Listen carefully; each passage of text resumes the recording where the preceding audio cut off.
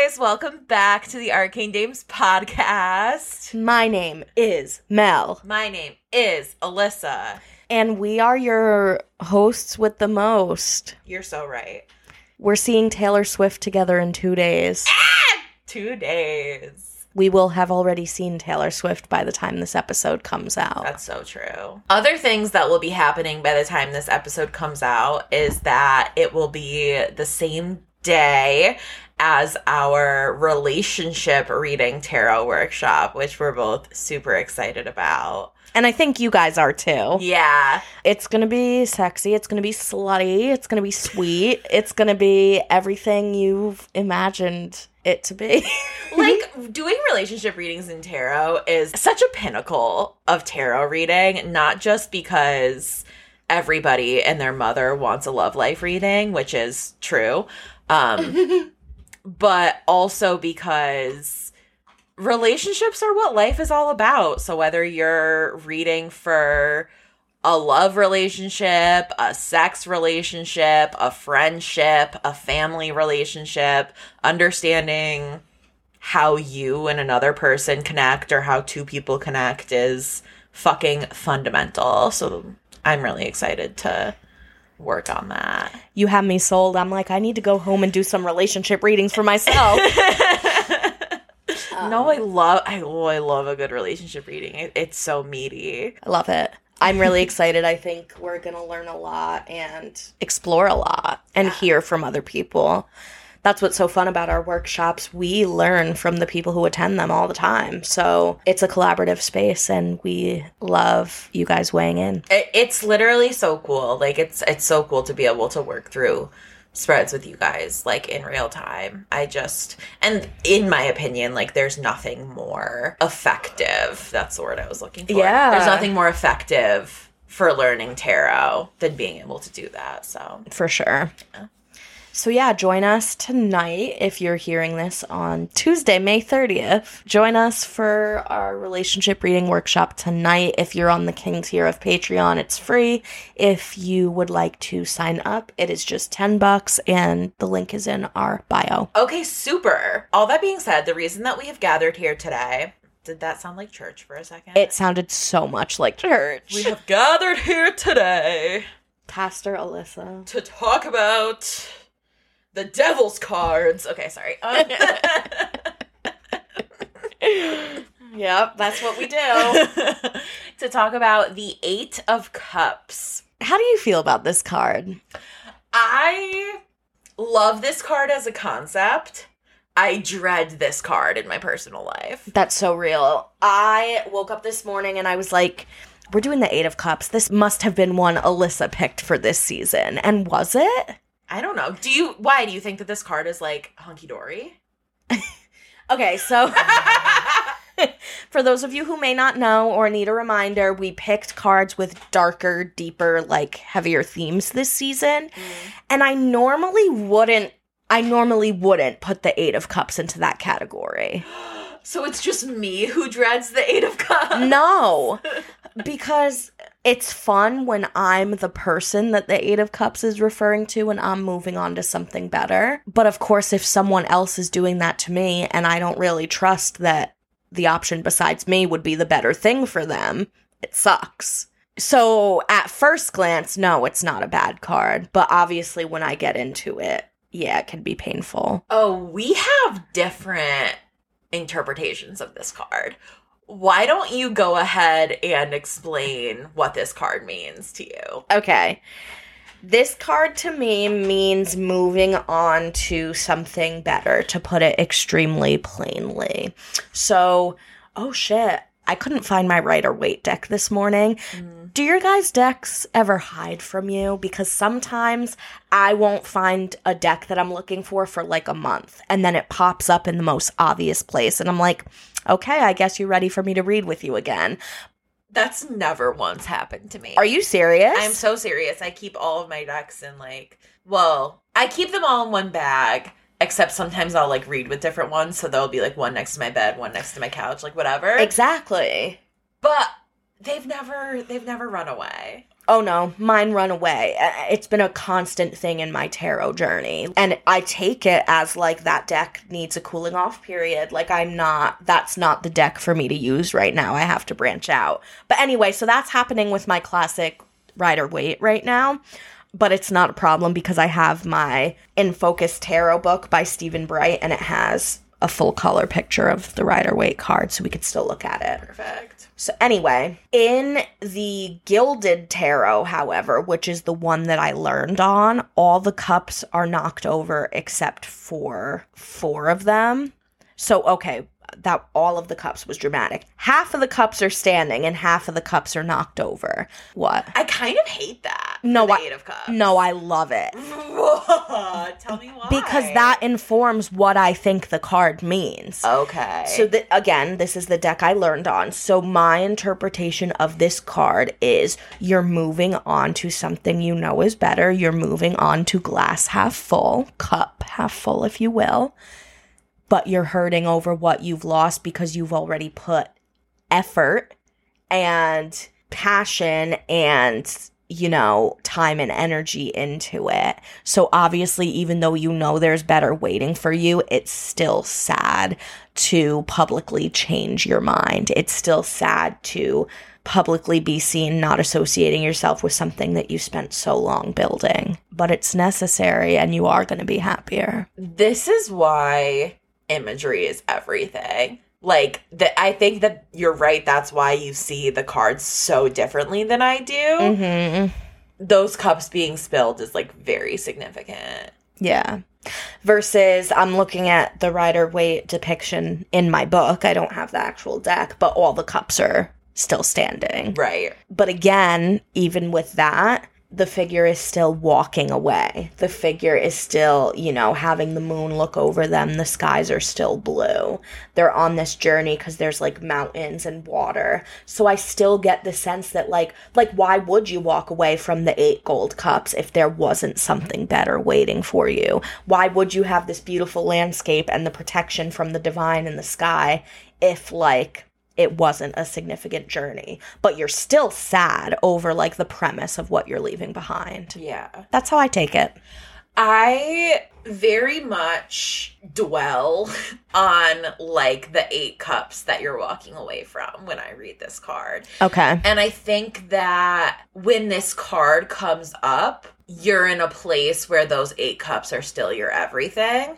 And I see it as you being encouraged to walk away from something that is, like you said, 8 gold cups upright. There's emotional fulfillment there. There's love there. There's something that you've built, especially with the way that the cups are stacked on each other. You've put time and effort into this. It's something to be proud of. It absolutely is. But at the same time, like, especially the way that the cups are arranged. So there's 5 cups on the bottom in a line, and then 3 cups stacked on top of those 5 cups. Mm-hmm. There should be 4, though. There should be 4 cups stacked on top of the 5 cups if you were going to be like a pyramid. Mm-hmm. But there's 1 missing, so there's a gap. Mm-hmm. So not only do we know logically, because it's the 8, it's not all 10 cups, we can see visually in the representation that there's something missing. A void. Yeah, exactly.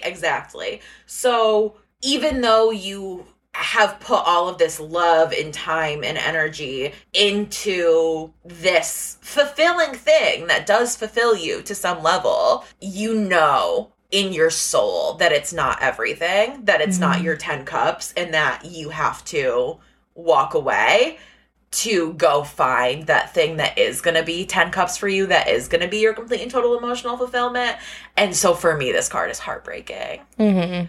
Because again, like in that traditional Rider-Waite-Smith depiction, the cups aren't knocked over. Mm-hmm. You know, it's not like the 5 of cups where you see like 3 cups spilled and 2 cups upright. Mm-hmm. It is 8 upright cups. There's this sense that, like, if you wanted to stay, if you wanted to make this be viable, you could. Mm-hmm. You're the one who has to make the decision to walk away. Mm-hmm. And that is so fucking hard. Mm-hmm. So that's why I hate this card.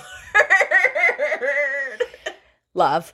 I mean, essentially, like, I see it with the same outcome, right? Like, you're moving on to something that you know is more fulfilling. I guess, hopefully I'm articulating this in a clear way, but I feel like the difference there is I would personally never choose to walk away from anything that was still salvageable. I'd never have done that in my life, ever. I don't give up. And this is where, again, like, this conversation of how we view loyalty comes up, I think.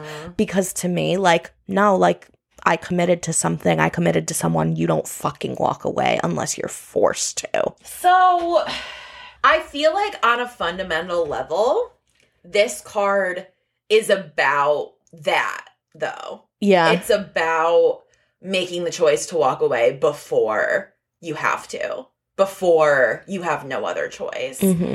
That is heartbreaking. Right? Yeah. Right? But I feel like maybe You're just... like, no. Right. Maybe just because I can't even, like, deal with that idea. Like, that's also why I see it as, like, this is a happy card because I'm the one that ultimately chose it was right to walk away. I don't want there to be any pressure or any part of me lingering because if there is, I stay. I don't walk away. No, and honestly, I mean, I think in my experiences, too, I have waited for 8 months? myself to be... Start the sentence over. That's not going in the podcast. Yeah, that is going in the podcast.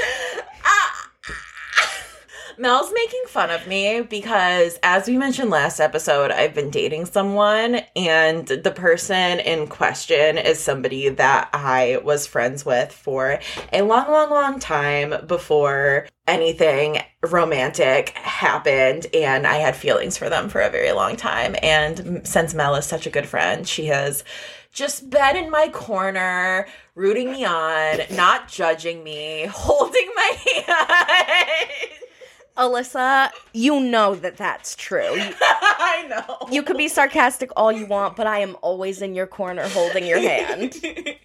Always. Mel has been my biggest cheerleader, judging me only a little for waiting as long as I did. But that's irrelevant. And as long as you've been waiting to date this person, I've met somebody and gotten married in the same time span. Like, that's, we just do thing, you know, it's all right. Like, yeah, no, it's so true. It's like, so true. 3 months into dating Britt, we signed a lease together. 3 months into you liking this person, you were like, do I really like them? Are they gonna like me back? Like, it's just and different. I did that for 5 more after that. Different strokes for different folks. It's so true. Anywho. You know I'm not roasting you, right? No, it's funny. No, but, like, I don't actually judge you. I think it's really beautiful. Thank you. I think it's beautiful too. And I support you. Even if you did judge me, I would still think it was beautiful. So I wouldn't care. And clearly, I'm really happy. Yeah, and you did the right thing because now you are having everything you've been wanting. Mostly. I, like, in a perfect world, I'd have more money. Yeah, all of us. But we're still working on that one. Anywho, what I was gonna say was, in the past, I have waited until I've been forced out of situations to walk away from them. Yeah. And even... What? I hate it. Yeah. Even with, like, things that I knew weren't gonna work out. Like, when I was in grad school, I had a boyfriend who I liked, but I didn't see myself spending the rest of my life with him in any way, shape, or form. Mm-hmm. And I thoroughly just, like, sabotaged that relationship and waited till he broke up with me. Ooh. Yeah.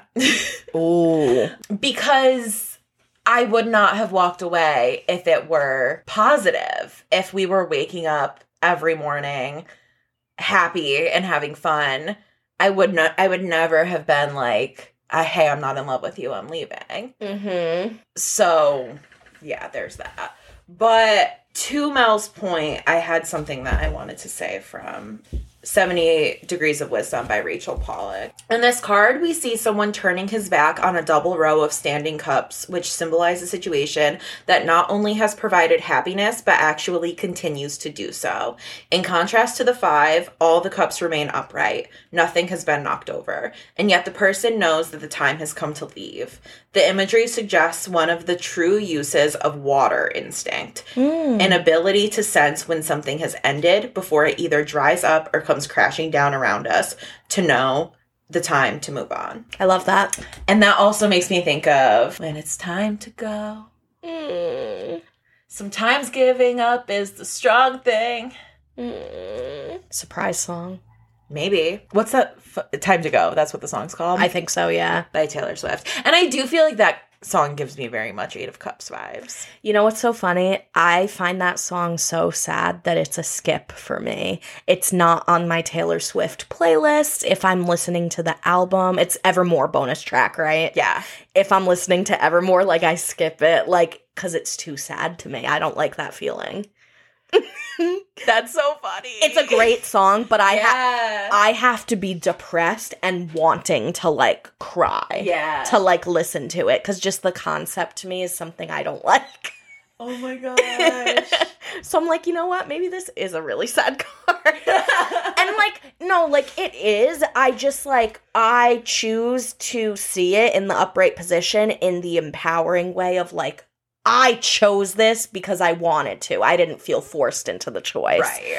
Like, almost the harder feelings that you associate with it is more how I see it in reverse. It's just interesting because even upright, you can't see what the person's walking toward. Yeah. So to put the emphasis on the idea that there's something better is like, you don't know. You think, you feel with your intuition and in your heart that there's something better, but you don't know. You don't have any physical confirmation of that yet. Shit in my mind is enough. I would have never turned my back if I didn't know. If I know in my mind and my heart, that's enough. Okay. I'm gonna fucking make it happen. That's incredible. Intuition queen. No. Yes. No. Absolutely. No, I just, like, maybe this week we have to post the Gilded Tarot one, because it looks really hopeful to me. It's kind of like, it's like right before sunrise, too. And there's this little, like, honestly, I don't know what kind of animal this is. Maybe a platypus, not sure. But there's this little, like, guy there, like, with him. And he's got a feather in his hat, like Yankee Doodle. Called it macaroni. And he's just, I get happy vibes from this. I love that for you. Symptom of the first deck I learned on. Yeah. It solidified in my mind like that. So real, though. But, like, okay, does that image look more hopeful than sad to you? Yeah, because it looks like even the cups that are still upright, like, are brighter than the ones that have turned over and, like, more in focus. My attention goes there instead of the spilled cups. Versus when I read the 5 of Cups, my attention goes to the spilled cups. Does that make sense? Well, I just feel like in this card, it looks like some of the cups are knocked over. It's chaotic. It's messy. Like, yes, there's good feelings, but there's bad feelings too. You gotta walk away. It gives me a more complicated feeling about the situation that you're walking away from. Yeah. So I understand walking away a lot more. Mm-hmm. So for reverse. For you. Yeah. Well, how do you see it? Like, I just see it more like you see the upright. Okay. Like, sadder. Okay. I see. Like, maybe, like, you don't want to walk away, but you have to. Uh-huh. I see. And I'll give, like, a concrete example of that. The 8 of Cups comes up reversed for me when I'm reading somebody. It'll be a situation of, like, they're so in love with their partner, but maybe he has a drinking problem. Or maybe he's cheated on them and not shown that he can stop doing that. Yeah. Right? Like, there's your heart's still in it, but there's issues that you're not going to tolerate anymore. Right. That's the reversal for me. Okay. So tell me more about yours. So for me, the 8 of Cups reverse actually, like, very much takes on the meaning of trying again at something that you've considered walking away from. Ah. Which is kind of similar to what you were saying in the sense of, like, not wanting to walk away. Right. And I do think that 8 of Cups reverse, it can be very neutral in the sense that sometimes it can be trying again for the better because there's something left for you to experience or feel fulfilled by, or it can be trying again because you're resisting the inevitable and because you're unwilling to let go. And I think that how I read it has a lot to do with where it falls in the spread. You know, if the Eight of Cups reverse comes up as advice, it's like, no, try again. But if it comes up as the block, it's like you're just trying and trying and trying, and it is not beating a dead horse. Working. Yeah, exactly. Ooh, nice. Nice. I like that. I love just that you, coming from like your go-to spread that you've set up for yourself, you have advice and block, because I think those are so clear, like instructions for how to interpret the card versus sometimes people think a whole entire reading is all going to be advice. Right. Or sometimes like when I use the Celtic Cross, sometimes the whole thing is talking about a block. Yeah, that's a good point. So I like that you kind of put designated space in there for advice. Yeah. I really like that. It works for me. I think that sometimes, you know, the way that I have my go-to spread set up, like sometimes the whole thing can be talking about a block. Yeah. Because I start with what's the overall topic and what do I need to know? So if the overall topic is like the Tower. right. The whole, or like death or something. Like the whole thing is talking about an issue, and it can be like elaborating on that. And then the block position comes up specifically as like what's standing between you and resolving this issue. Yes. Which is so helpful. Okay, well, do you have any like client stories, like profound moments with this card? I could probably pull one up.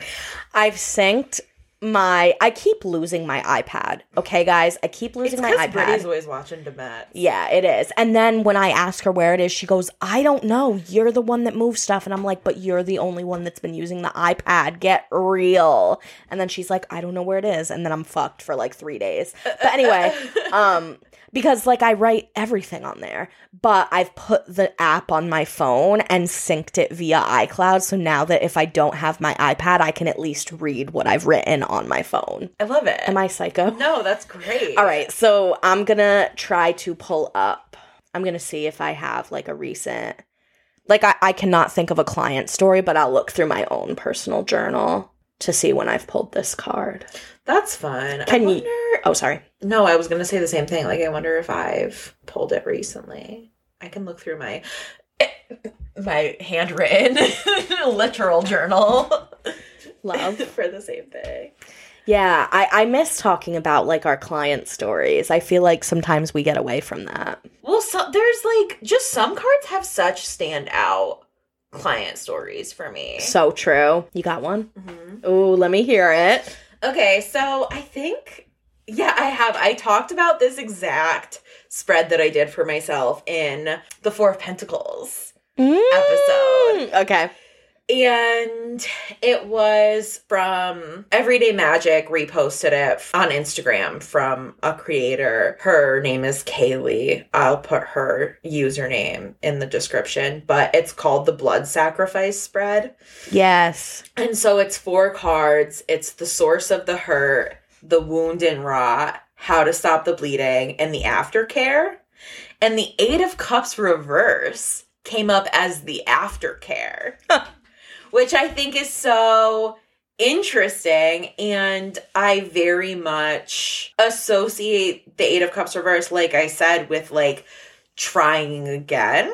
And so I ended up interpreting this whole spread, which we talked about in the Four of Pentacles episode, as kind of my tendency to blow past my feelings and then like basically like dissociate from the way I feel, and also like as a result of that the people around me, because it's like if I have uncomfy feelings around a person or a relationship, like I'll just like walk away from it and be like, okay, well I just won't do that, and then I won't feel that way. Yep. Which is not a way to build relationships that make you feel loved and supported and, like, held and seen. And so I think the aftercare of a situation where I'm, feeling uncomfortable or frustrated or having just any number of emotions that I would prefer to not have after I force myself to actually process them, which is the Hanged Man that came up in this reading, in this spread, as how to stop the bleeding. Oof. The aftercare being, okay, you processed it, now go back. Mm-hmm. Don't walk away. I really like that because it challenges you to not self-sabotage, which is something you've said you have done like multiple times before. Yeah. So that connection is like powerful, I feel. Yeah.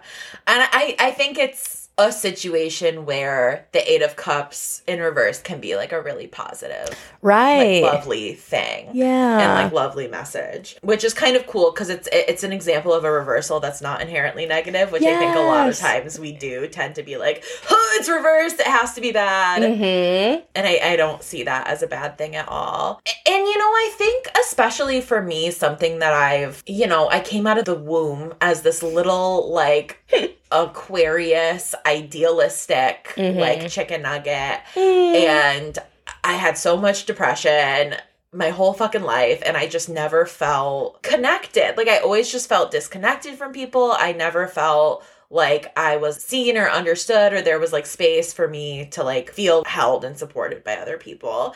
And so something in my adult life that has been really important to my relationships is understanding that it's not always going to feel like somebody sees you completely, like somebody is 100% able to understand you, see where you're coming from, be there for you exactly in the way you need at the exact moment that you need. That's just not a practical thing to expect. And it's something that I expected for so long, and that I really let the disappointment of not having that hurt me. And so to kind of have the message that like 8 cups is a lot of love, and you're allowed to benefit from that, enjoy that, feel that, let yourself feel that, like that's a pretty cool message to get from the tarot. I love hearing that from you because that is a lesson I'm trying to learn right now, and I've been mentally struggling with for years. Yeah. I definitely feel okay, so coming from a background of being abused by romantic partners and my own parent, it didn't make my standards like super low. It made my standards super high, unrealistically high. Because instead of being like, okay, I'll continue to accept whatever, it kind of made me like, I can't accept anything negative because it's all alluding to abuse. Yeah. So when I'm in a relationship and let's say I have like, I don't really know what to call it, like a PTSD episode, like a flare up, like whatever, like I did Wednesday night this week. And then that partner doesn't, so what's, the fairy tale in my mind? What do I feel I need at that moment? Embarrassingly enough, bluntly enough, it boils down to I want to feel parented. I want to feel the love that my mother should have given me. So I want to be held, coddled, hair stroked, told that I am good and I am worthy and I don't need to kill myself, et cetera, et cetera. Like, I'm just being so blunt, right? So if my partner doesn't do that, I'm like, fuck, they don't give a fuck about me. That's so real. Fuck. That's so real. If they approach me with anything less than that, I'm like, oh my God, like I'm never gonna be loved. Well, it'll start with, this person just can't love me the way I want to be loved. Somebody else is out there. Yeah. And I have to talk myself down and be like, no, do not throw away the love you feel right now because nobody out there is going to get it perfect, quote unquote. There is no such thing as perfect. Exactly. So accepting that you're not going to be loved in that exact fairy tale way, but you can still be loved completely, fully, and unconditionally, gives you distress tolerance, gives you the ability to have a healthy relationship, gives you the ability to not want to kill yourself because you feel worthless. Like, you realize that, like, your worth is inherent regardless of that person's reaction, and that person can love you regardless of their reaction. And that's very hard for me.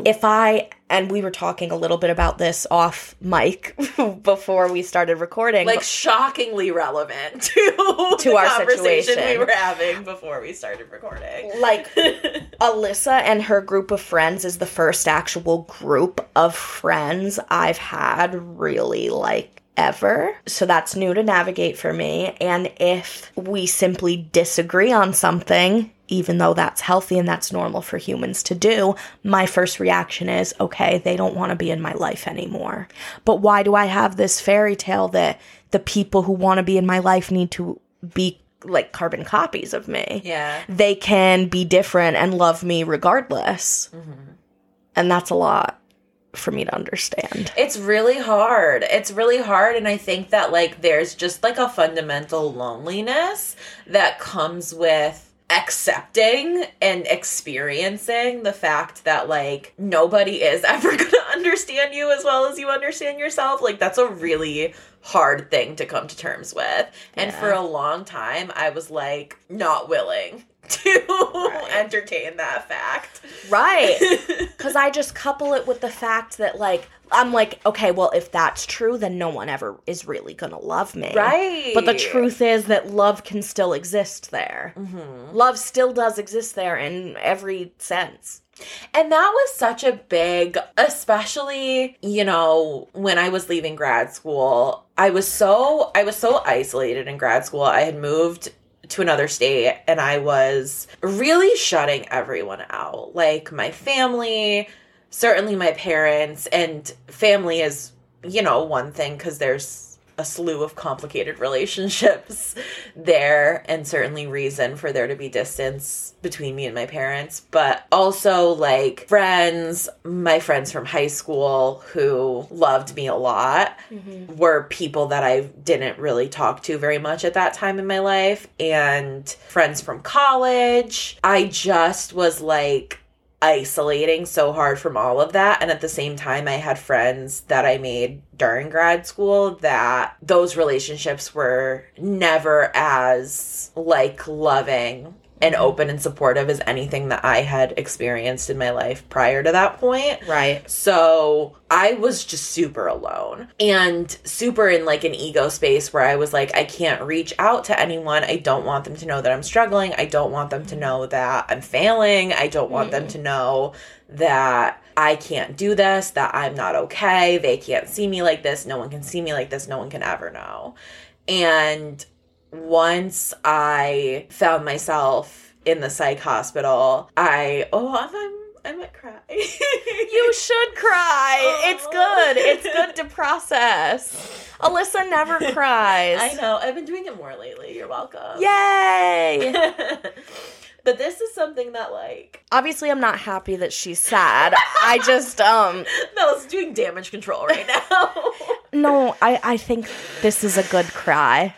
I do. No, it is, and this is something that I've recognized for myself, but never really said to, like, the people in my life. But when I went off the grid for, like, a day and a half or 2 days before I surfaced in the psych hospital for a long time, like, for the first night and morning, I was refusing to tell them my name or give them, like, or they knew my name because they found my ID, but I was refusing to give them, like, a phone number to call, and I was saying, like, don't call my parents. And when you say that in a situation where you're also in psychosis, people are like, obviously this person is unsafe and I will not call her parents, but that was not the case. I was just terrified. Mm-hmm. And so, anywho, like, once they finally... So there were, like, 2 maybe days where, like, no one knew where I was. And once they finally, like, called my sister, because I gave them that number, I found out that one of my best friends from high school and another of my best friends from high school who aren't really like friends with each other had been messaging each other because they were both separately worried about me. Aww. Yeah, because people fucking care about you so much. Yeah, but I didn't like think that at the time at all. And they like, you know, I was like talking on the phone at the little like fucking payphone stations that we were allowed to use in the psych hospital with them, and they were both just like talking about how they hadn't heard from me and were so worried, and were like messaging each other and like reached out to my family, and like that realization that everybody was so worried and concerned and like actually thinking about me was like, whoa. That's huge. Yeah. That's huge. It really is. And I think that a big part of recovering from that was like, because again, the fact that those people loved me, like I would be like irrelevant. They don't even know me. Like that's how I felt for my whole life. Like it doesn't matter if people think that they love me. They don't know me. Nobody knows me. But yeah. And so to like start to heal from all of that and be like, it doesn't matter if I don't feel 100% seen all the time. Like I'm allowed to feel the love that people do have to give to me. Like has only built more of that in my life. I love that so much. We all need to hear that. We all need to know that. I think that's like that cold hard proof and validation that so many of us need. Yeah. It's really hard. It's really hard to like let that in, especially for me. Yeah. I love you for sharing that. Thank you. I think this is so exciting. This is one of the only episodes that made Alyssa cry. The people are going to love it. The people better. I'm so proud of you for feeling your emotions. Thank you. I really am. I'm trying. You're doing so good. Do you have an 8 of Cups that you came up with? I did. Like, let's change the subject. We can take the spotlight off of you for a second. I found a reading I did for myself that included the 8 of Cups that I'd like to share. So I did this reading on June 15th of last year, 2022. And for context, this was right after I did my first in-person market as a tarot reader. So this is the time in my life where I was still thinking the only way to survive would be to suffer through a full-time, regular job. Yeah. No matter how much anxiety and panic and strife it gave me. I was still very confused about calling myself a tarot reader and feeling good enough to do that. Like, I was Mel of Wands at this point, but I was also trying to be like sell vintage clothes and like do the Depop thing, and I brought that to that market, and I was like making a lot of spells for sale and herb blends for sale, which I still do a little bit, but I realized that my passion wasn't with, you know, being like a vintage pop-up or anything like that. And even like making products for sale is not where my passion is either. I mean, I love when I do the in-person markets and I get the chance to like share that magic with people, but I don't want to be an online retailer. Like, I want to be a fucking reader and a mentor, and that's what I've now pursued a year later, and I'm really proud of myself for that. So we know that that's the outcome, right? But at the time of this reading, I didn't know what the fuck I was supposed to do. And in a sense, it was a big shift because I gave readings in public and professionally at a big name event that had a lot of social media buzz around it in a big city. And like, that was a big deal to me. But at the same time, I was like, but this isn't a job. Like, this is a silly little hobby. And like, I need to like, it doesn't matter how passionate I am about this. I need to like, you know, that happened on a Friday, and I need to decompress and like go to work on Monday. You know, I didn't understand that I could truly integrate tarot into being my job at this point. So the reading was a spread simply for what to do.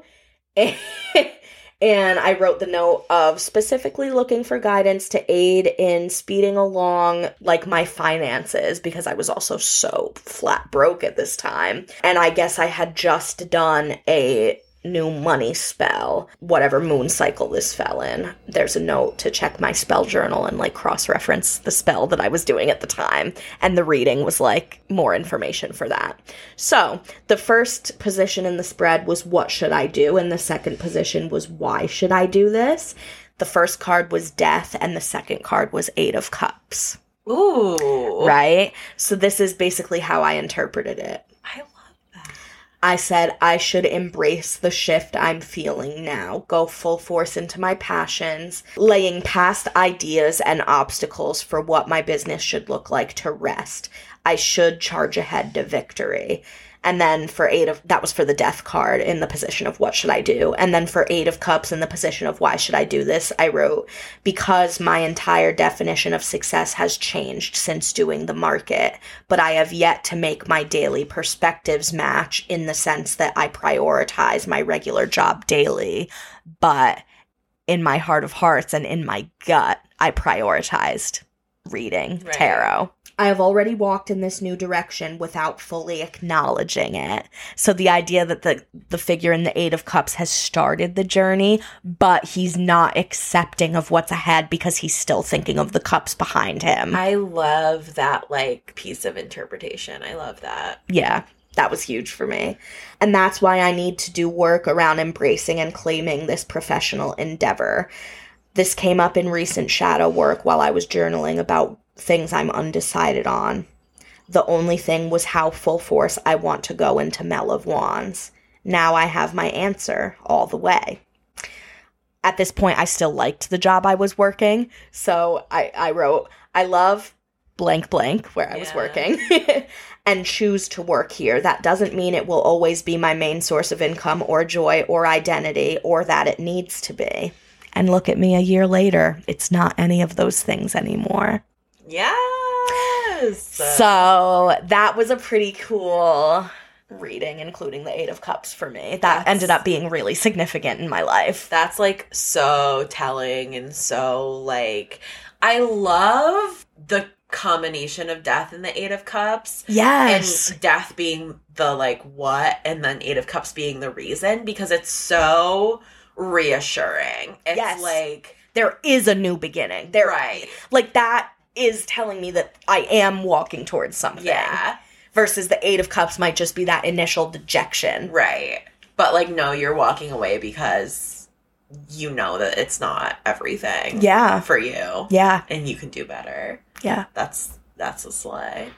I love that. Like, that was 1 year ago. And I took that advice and I leaned into it. And now, like, my tarot business is my main source of income. Yeah.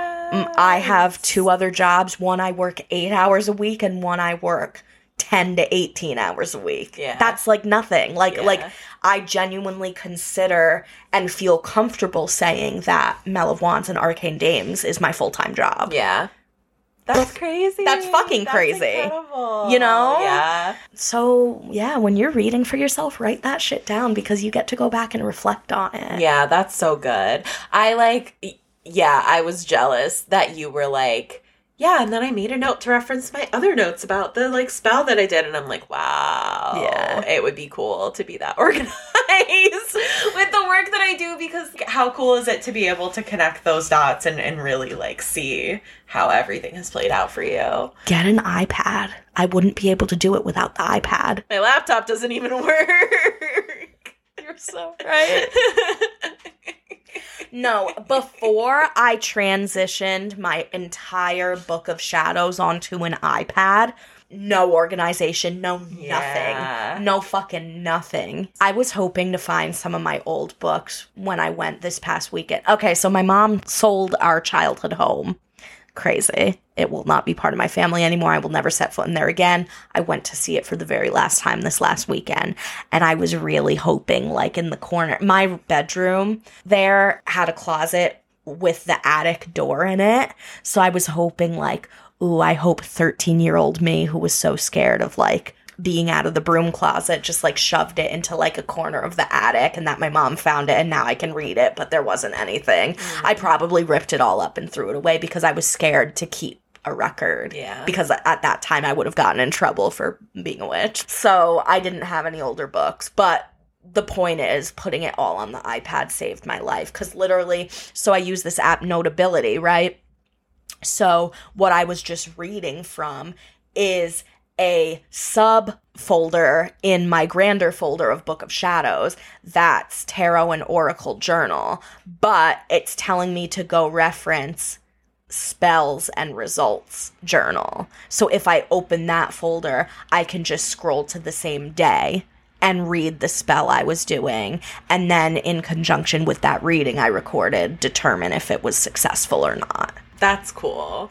And now, like, that's how I function now. Yeah. So I can actually keep a record of, like, what's working and what isn't. Yeah. Or, like, you know, like, especially because I came from, we talk about this a lot, you entered the metaphysical world being attracted to very, like, I don't want to say, like, hippy-dippy, but, like, the more, like, spiritual, mental, like, the stars and the cosmos. Yes. And I got interested in it from, like, the candles, the rituals, the symbols, the altars, like, that side of it.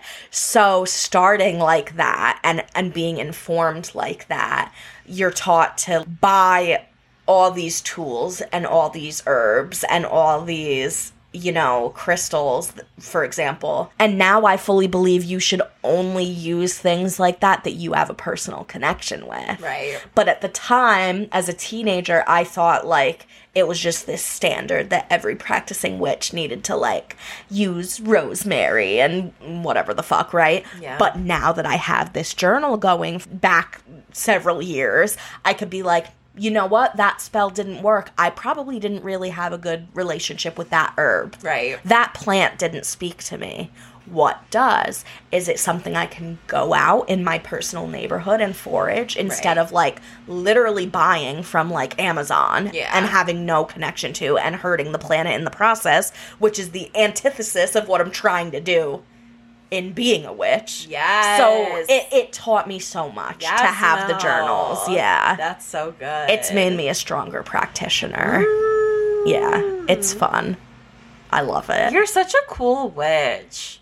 You should talk about witchcraft more. Should I? Yeah. I don't know if the people care. I think they do. I mean, more so than that I care. And I think it's do? really cool. Yeah. I don't think I knew that you cared. What? I thought that you thought that I just, like, was holding on to these silly little, like, woo-woo things. Okay, that's so crazy. So Mel and I had this conversation the other day off of the pod. We did. Because, like, I thought that I was too trigger warning woo-woo for her. And I try and, like, tone it down with her. And she feels the same way. Like, she feels like she's too trigger warning woo-woo. And she tries to tone it down. It's just so crazy. And I get it from both perspectives. Because, like, obviously some of the stuff you believe is so, like, just out there and you're choosing to believe it because it feels good. But I feel like that's become the socially accepted version of spirituality. Like, you can meet, like, okay, my day job at the community center. My coworker that I've never really talked to before, she works in a different department, was just saying to me this week, I crossed this door in our office building and I had really bad energy. Like, I think I need to bring my sage up in here. I think I need to bring my Palo Santo up in here. Like, something needs to be cleansed. I energetically feel off. That, I feel, has become very accepted. Yeah. The vibes, bro. Yeah. They're accepted. To where a coworker in my office felt comfortable saying that to me, even though she has no idea that I believe in all that. Right. If I walked up to somebody and said, last night I spit onto a candle, rubbed it in, wrapped a strand of hair around it, and then lit it on fire with a certain intention in mind, they would be like, what the fuck is wrong with you? So I feel like I do still need to tone that down and hide it, because I feel like that's significantly weirder than the first thing I described. So I see it like that. I see where you're coming from. I can see your point to that. But I just feel like I see, like, rooted in paganism, witchcraft, that you are so experienced in and knowledgeable about as so much more grounded and real.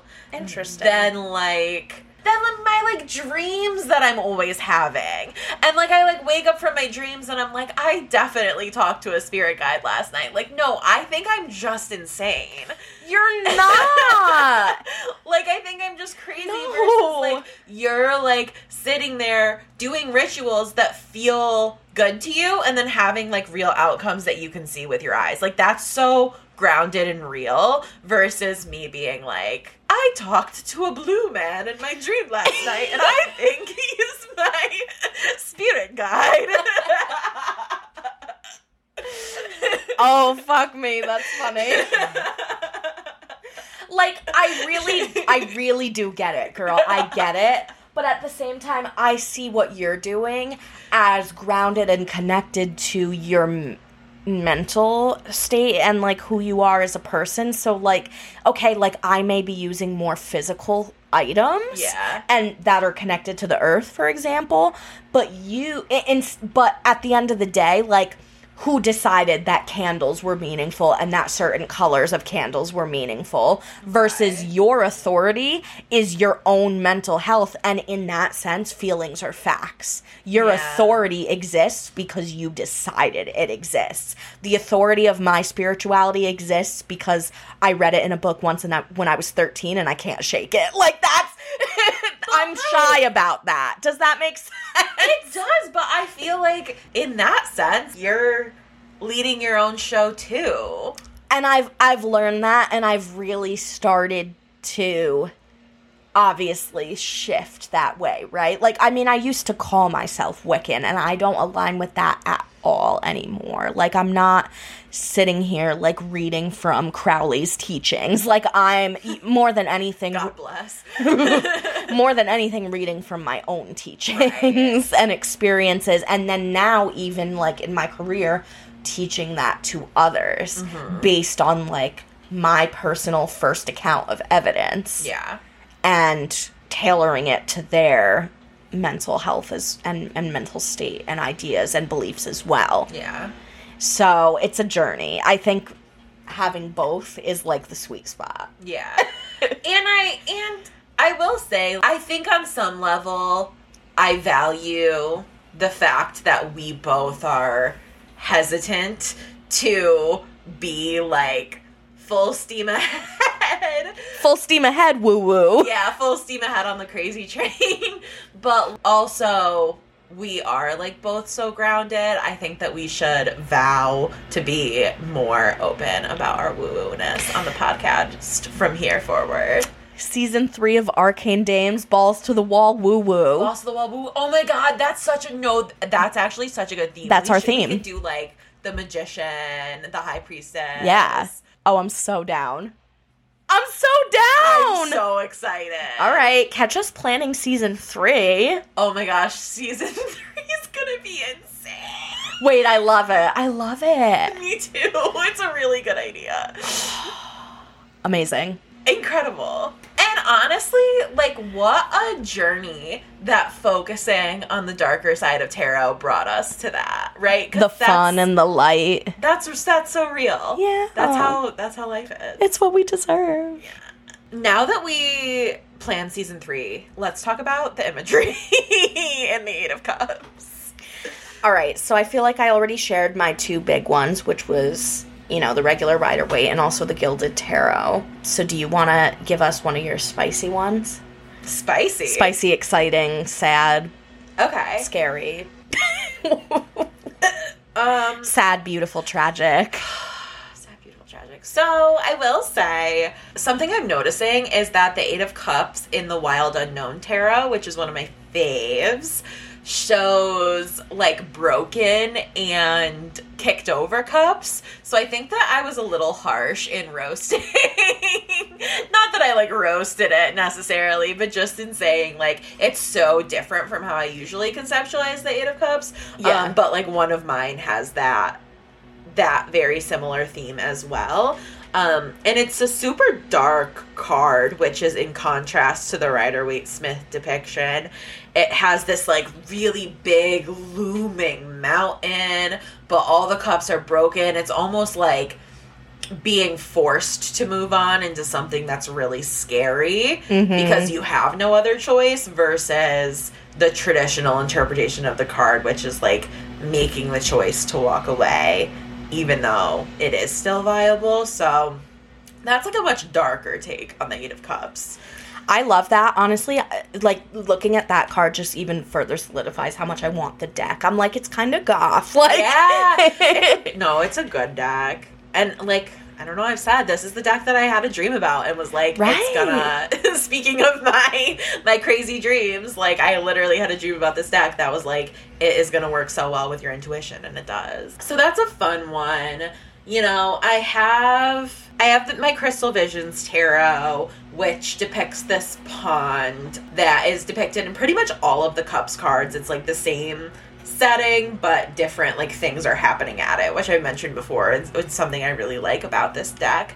And so in this situation, it's, like, the Cups pond, and there's a woman wearing, like, a flowy, long purple dress with, like, flowy sleeves, and she has, like, long blonde curly hair that's, like, pinned up with a flower behind her. Like, it's super beautiful, dreamy and pretty, which is definitely the vibe that you get from all of the Cups cards in this deck. And she's kind of walking up out of the water. Like, it looks like she was just in the pond and now she's, like, walking out on this path. And the cups in this card are actually spilled as well. And so it very much gives, like, feels like you're, like, walking away from something messy, but you're kind of unscathed. So, like, you're dainty, you're classy. Like, you're, like, you're unfuckwithable. Yeah, like, you're, like, just unscathed, walking out of this mess of emotions towards something better. So I like the vibe that gives as well. Also, this blonde woman in the Eight of Cups, she looks just like the woman that's depicted in the Six of Cups in this deck. Nice. And the Six of Cups in this deck shows, like, an older woman holding a young woman who has, like, the same color hair, so it very much to me feels like it could be, like, either her child or a younger version of herself that she's, like, guiding, kind of. Yeah. And so it feels like the same woman here who, like, has that knowledge and experience. It's kind of like a callback to that for me. Go listen to that episode if you haven't yet. Yeah. Oh, I do love the Six of Cups episode. It's a good one. And it's a great card. I have the Taylor Swift Tarot, which quote's my favorite song. With my least favorite card. Alyssa's pissed. I'm not pissed. I don't really see the connection as much. I see it so well. Okay, Really? So Eight of Cups, everything we just talked about. Take me to the lakes where all the poets went to die. I don't belong. My beloved, neither do you.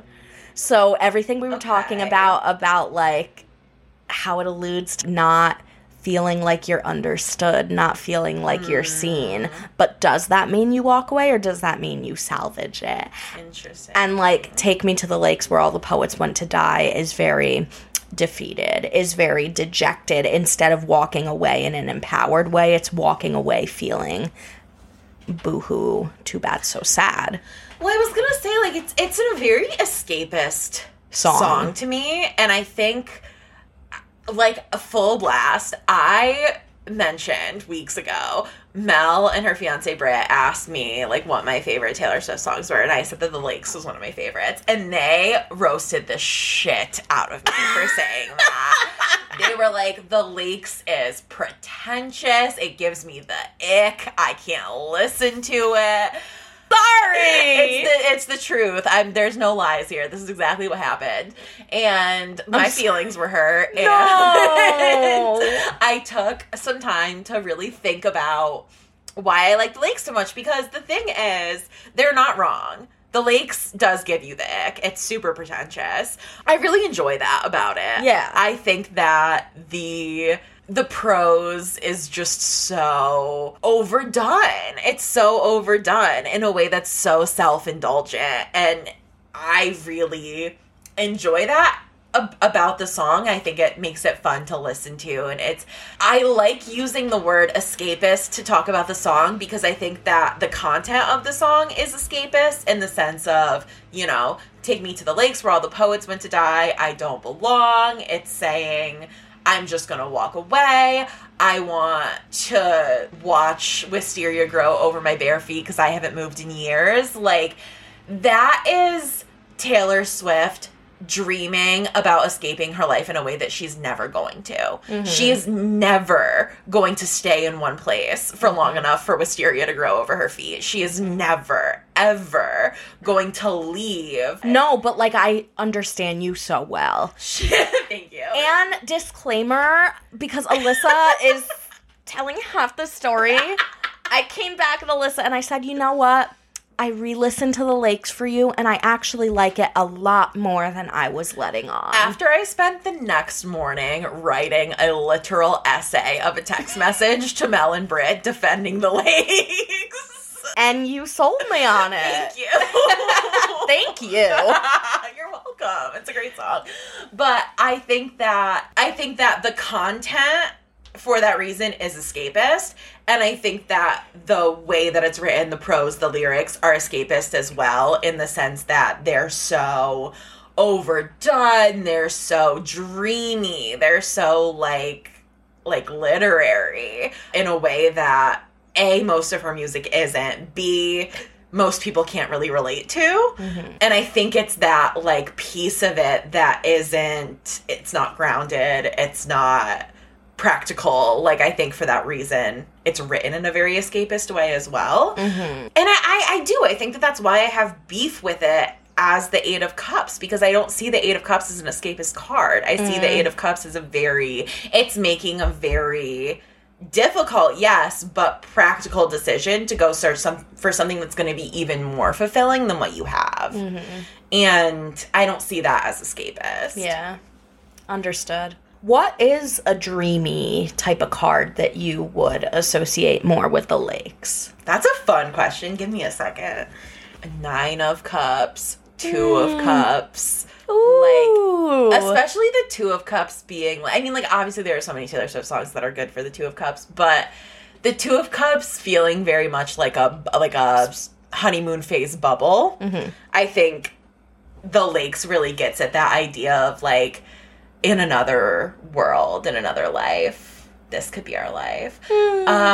But also, if you're kind of honing in on the part of the lakes that is sad, in the sense that it's like, I don't want to do this anymore, it's too much. Maybe even like the 6 of Swords, in the sense that you're persisting, but there's baggage, there's a heaviness. The 6 of Swords is a really good answer. It's probably what I would say. Yeah. Come here, little Eclipse. Sorry if you heard me pss in the microphone while Alyssa was talking. Dude, I fucking love The Lakes. It's a good one. I hope that this episode inspires you all to go listen to The Lakes. I'm not even kidding, because it really is like such a good song. Watch that be like our surprise song on Sunday. I will piss myself. I know. No, she hasn't done it yet, and I'm like, I want her to so bad, but I'm also trying to not get my hopes up, which maybe I should just let myself get my hopes up because manifestation, but like, I would absolutely I would go bonkers. So, Pride Tarot. What card does that background remind you of? The Fool. Really? What does it remind you of? The Tower. The dark mountain and the angry moon. Look at his little butt cheeks. I know. They're so... I know. But okay, Sorry. So, no, it's fine. So Pride Tarot, 8 of Cups, like, it's basically the traditional Rider-Waite depiction, but the skies are so pissed. Like, it looks like it looks like it's thundering. It looks like there's about to be lightning. Oh. So I get the Tower from that. I brought the guidebook to read from. It is illustrated by Needman, not sure. The 8 of Cups card shows a man striding up the stairs. With his fists clenched, he appears resolute. Below him on the ground stand 8 cups. On the left, the sky is dark and cloudy, and the moon is watching from behind the clouds. The man is walking away from that gloom. From the upper right corner, the rays of light are brightening the sky. This card suggests that your life experience can be influenced by a particular moment. What is driving the man away? It may be defeat or disappointment. He has found the cups, but they turned out to not be what he wanted. Or on the contrary, the man may be feeling not disappointment, but determination. Perhaps in finding the cups, he discovered that the goal was not right for him. He reconsidered his priorities and values and became inspired to start on a new path. I prefer this empowering interpretation of the Eight of Cups.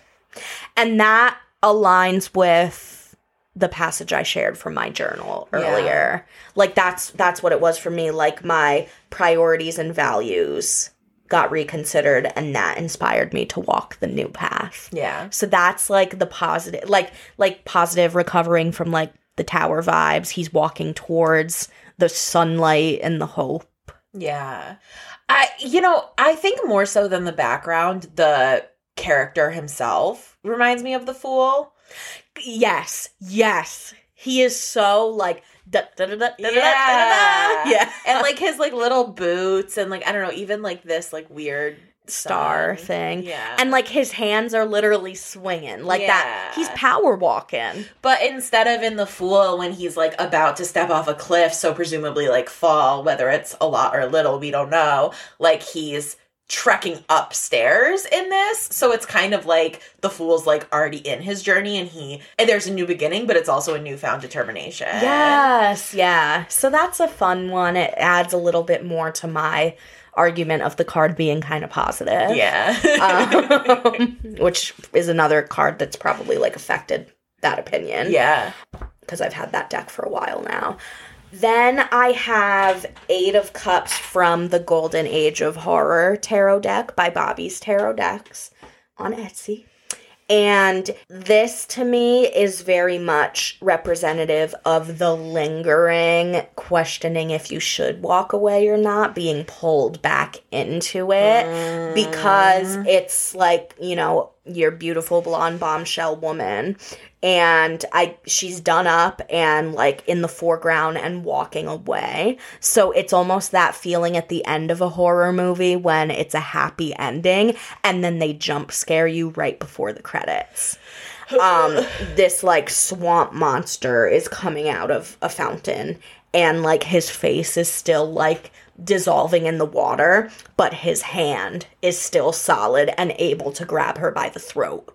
So, yeah, she's walking away. She was going to be fine. She killed this guy in the water or whatever, but his hand is still around her throat. Right. So, and that, to me, represents the feeling of being torn in the Eight of Cups, the feeling of seeing benefits in both places. So that's a cool one, too. And then finally, we have the Eight of Cups or the Eight of Ghosts from the Halloween Tarot. And it is pretty much Rider-Waite, except for the fact that there's no physical cups. It is just ghosts. And these ghosties are so sad, and, like, they're sad for themselves and they're worried about the guy walking away. Like, they're feeling rejected that he left, and then there's also some of them that are looking at him like, do you really want to do this? Yeah. And that's the expression on the face of the moon as well. The moon is like, I don't know if he's making the right choice. Yeah. And instead of the ghosts being in the foreground, like the cups are in the Rider-Waite, they're starting to follow him on his journey. Oh. So it's really lingering. Like, he's not trudging upstairs, he's trudging up a mountain, and there's two ghosts on the mountain, like, waiting for him. One of the ghosts is in a body of water, like, what the fuck? And then there's just 5 of them in the foreground being sad. So this reminds me so much of Robert Place's interpretation of this card in Tarot History, Symbolism, and Divination, which was quite different from really what we've been talking about this entire time. So I'm going to talk about that for a second. So he says, it is night, and there is a full moon, drawn in a medieval style, looking out over the landscape by the water. The night is a time of rest. A man walks away. He has a walking stick, which suggests that he is on a long journey. In the foreground, 8 cups are neatly stacked. These represent past accomplishments and emotional complexes stored in the psyche. There is a space where a 9th cup can be placed. And this space allows us a view of the man. The man has put his past in order, and letting bygones be bygones, he continues on his way. Perhaps the experiences of this journey will supply the ninth cup. So that interpretation does not give us as much walking away from the 8 cups as it does you've sorted out your past and you're gonna keep adding to it. You're gonna keep building on it. That's unique. Super unique. Cool. Which I feel like is like similar to that feeling of the ghost following you. Like maybe the 8 of Cups doesn't always have to mean that you're walking away from something completely. Maybe it just means that you're seeking something to add to what you already have. Or walking away from it temporarily. Yeah, that's true. And it also doesn't mean that you're going to lose those people forever. Right. They're following him. Yeah, that's so true. Love it. All right, so that was it for me. Incredible. I think this was a great episode. Me too. We laughed, we cried. We did. And we talked about Taylor Swift. So that's really what we set out to do on this show. That is what the Arcane Dames is all about. I hope y'all are having a wonderful spring. I hope I hope wherever you are, whatever you're doing, the weather is getting lovely for you. Or like if you're in Australia, the weather is probably getting yucky for you. Mm-hmm. I don't know if we have any listeners in Australia. We should. Please let us know if you're listening from Australia. That would be lit. And if you're in Sweden, the sun like doesn't set all night at this time of year. Oh my gosh. I think. If you're in Sweden, I hope you're getting enough rest. But keep your eyes and ears peeled. Keep your eels peeled. I tried to make fun of you and I stuttered too. Keep a lookout for a really big announcement we have coming this week. Some exciting shit coming up. If not already by the time this episode comes out, but I'm very, very certain that it won't be. Okay, cool. But it should be this week. Incredible. Exciting stuff from us. Exciting stuff, and also exciting stuff that's just the fucking beginning. Seriously. We love you guys so much. Be sure that you're subscribed to the newsletter, that you're following us, that you're able to keep up with all of our information. As always, you're welcome to join our Patreon, get in on those ad-free episodes, get in on the Discord where we are just having so many enriching conversations every single day with all of you who are already in there, and we would be thrilled to welcome even more of you. So thank you for your support, and we love you so much, and see you next Tuesday. Bye. Bye. Bye.